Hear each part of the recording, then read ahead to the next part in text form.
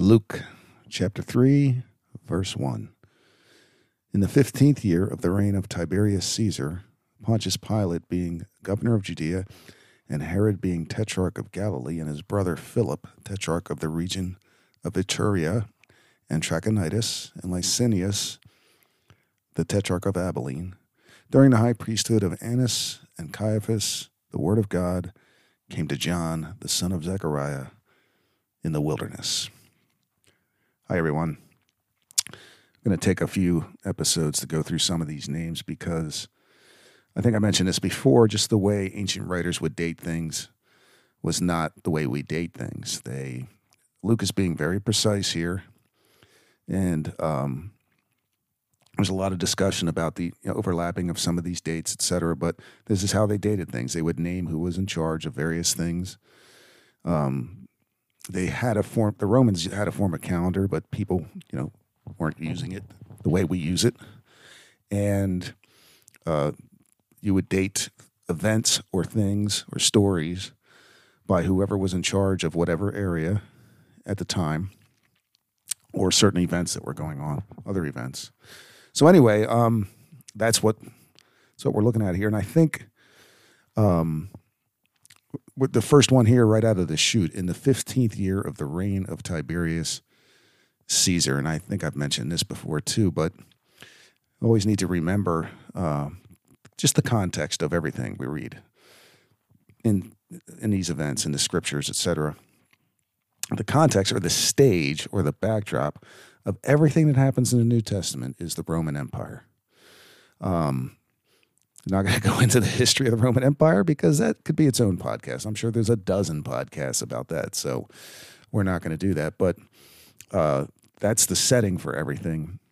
Roman Empire, it's an empire. It was ruled by emperors, right? So this came after what's called the Roman Republic. And the emperor is not just a king.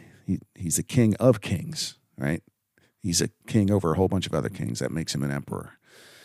This history, these events, these people, they still affect us today. Even the calendar we use today, it's a Gregorian calendar by a guy named Pope Gregory, but it's based on the Roman calendar. There's months in it that are even named for Roman. July is named after Julius Caesar, in honor of Julius Caesar. August is named after Caesar Augustus, right, which was the nephew of Julius Caesar. Tiberius is actually only the second emperor. Augustus was the first emperor.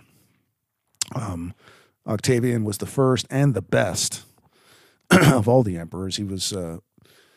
He adopted Tiberius to be his heir. Tiberius was a good military commander before he was an emperor. Troops liked him, and he ended up reigning from AD 14 to AD 37. And that encompasses the entire time of Jesus' ministry. And Jesus was alive, obviously, before that, but he was a kid.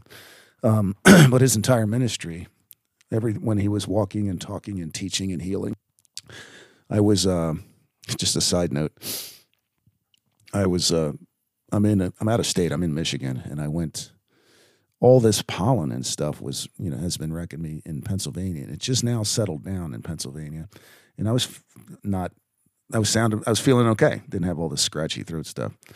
So I come 10 hours west to Michigan to do some work, and all that pollen it's bursting forth here. So sorry for the way I sound. I apologize. You get old, these things happen. So that's what we're talking about today, Tiberius. Just going to spend a few minutes on that. I think it's important that we get a picture of the setting of Luke and the stories that Luke is telling us here. Halfway through his reign, the reign of Tiberius, he kind of got sick of Rome. He didn't seem to even want to be the emperor, but he ended up relocating to the island of Capri, which is a beautiful island that you can go visit today, and people do. They go there on vacation, etc. I think it's off the Bay of Naples. So it's not far from Rome, but it's not a short walk either. It's quite a trip. So he didn't care for Rome. So he reigned from Capri. He became pretty surly by all accounts. And it seemed he didn't really want to be the emperor. It was just a big pain in the neck to him. Later in his reign, he started having treason trials and having people executed left and right. So he got kind of ugly. The historians of like a couple hundred years later were not kind to him. But anyway, he ended up to make things worse, almost like he wanted to insult Rome. He chose as his adopted grandson and heir a guy named Caligula, who many of you I'm sure have heard of. He was just a horrible person who was so twisted and evil that when he became emperor, that he was murdered in less than 4 years, right, by the Praetorian Guard. They're like, this guy can't be in charge, so they killed him. Herod Antipas, who is a character that we're going to look at, not this time, but maybe in a couple times, he comes into the story, but he built a city in the city of Tiberius on the Sea of Galilee. Another city, you can go there today to Tiberius. It's still called Tiberius. It's in Israel on the Sea of Galilee. It's a travel destination for lots of reasons: beaches, vacations, archaeology, right? A lot of history there. Herod even named the Sea of Galilee. He named it Lake Tiberius to honor Tiberius. That didn't stick because nobody calls it that today. Everybody still calls it the Sea of Galilee. But the city of Tiberius is still there.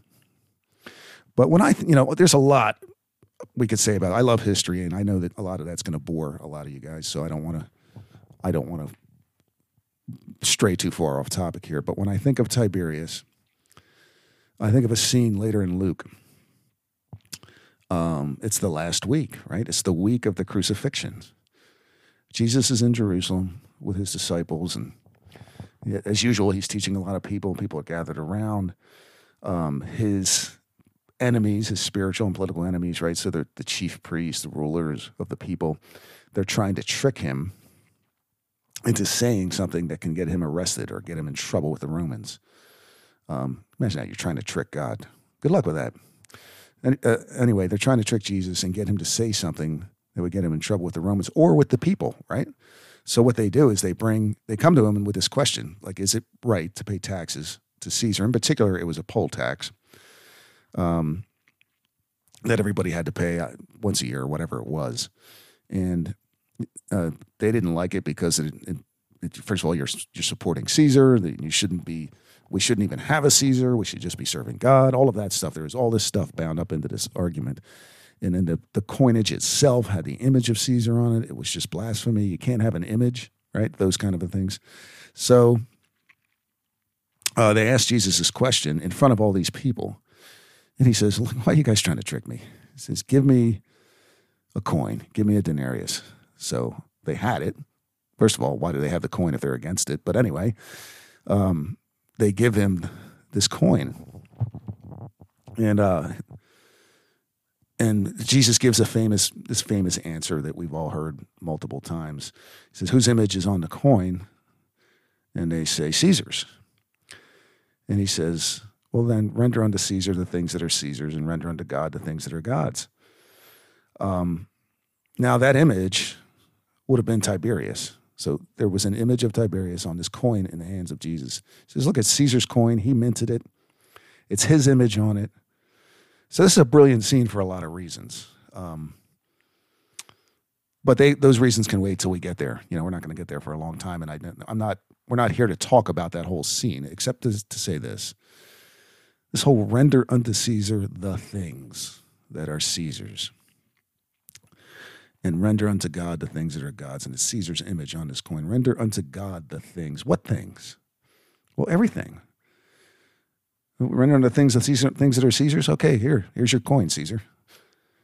But what belongs to God? Everything belongs to God. We should be thankful for everything around you, everything you eat, drink, and wear, everyone you see. Caesar's image was on this coin, but where is the image of God?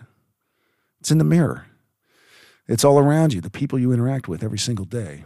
Render yourself unto God. Every heartbeat, every breath, every day is a gift. I am so ungrateful as a person, and I complain way more than I have any right to. We need to render unto God the things that are God's, and when you look in the mirror, that's what you're talking about. It's what Jesus is. That's the image of God. We need to love God with all our heart and to love our neighbor as we love ourselves. Why your neighbor? Because that's the image of God. We need to render our lives unto God. But what really gets me in that scene, when thinking about the Tiberius, etc., what really gets me is the coin that they gave Jesus was a Roman denarius. And on one side was the image of Tiberius with the words, Tiberius, son of the divine Augustus, right? Which is son of God. What that means is he was the son of Augustus. Augustus was the first emperor. Remember, the first emperor was named Octavian, but he became Augustus. The Senate proclaimed him Augustus because he's so august. And he died, and they made him a god. The Senate and the people of Rome and Tiberius, etc., they declared him to be deified, divine. So Tiberius is saying, look, I'm the son of God. It says it right here on this coin. And on the other side of the coin, it said Pontifex Maximus, which means high priest, right? So the emperor was the high priest. He was the go-between between all the people of earth and the gods. He's the high priest. So you just have this funny image in my mind of Jesus standing there holding this coin with the image of this pretender on it. No wonder he can just flip it back to them and say, basically, Caesar can keep his trinkets. He can keep his trinkets because they were looking at the real Son of God. And they were listening to the real high priest, the true high priest. And they were all standing there in the presence of the real King of Kings. Well, that's enough of Tiberius. So we'll pick up here next time and we'll take a look at Pontius Pilate, another famous person. So for now, thank you again so much for listening, guys.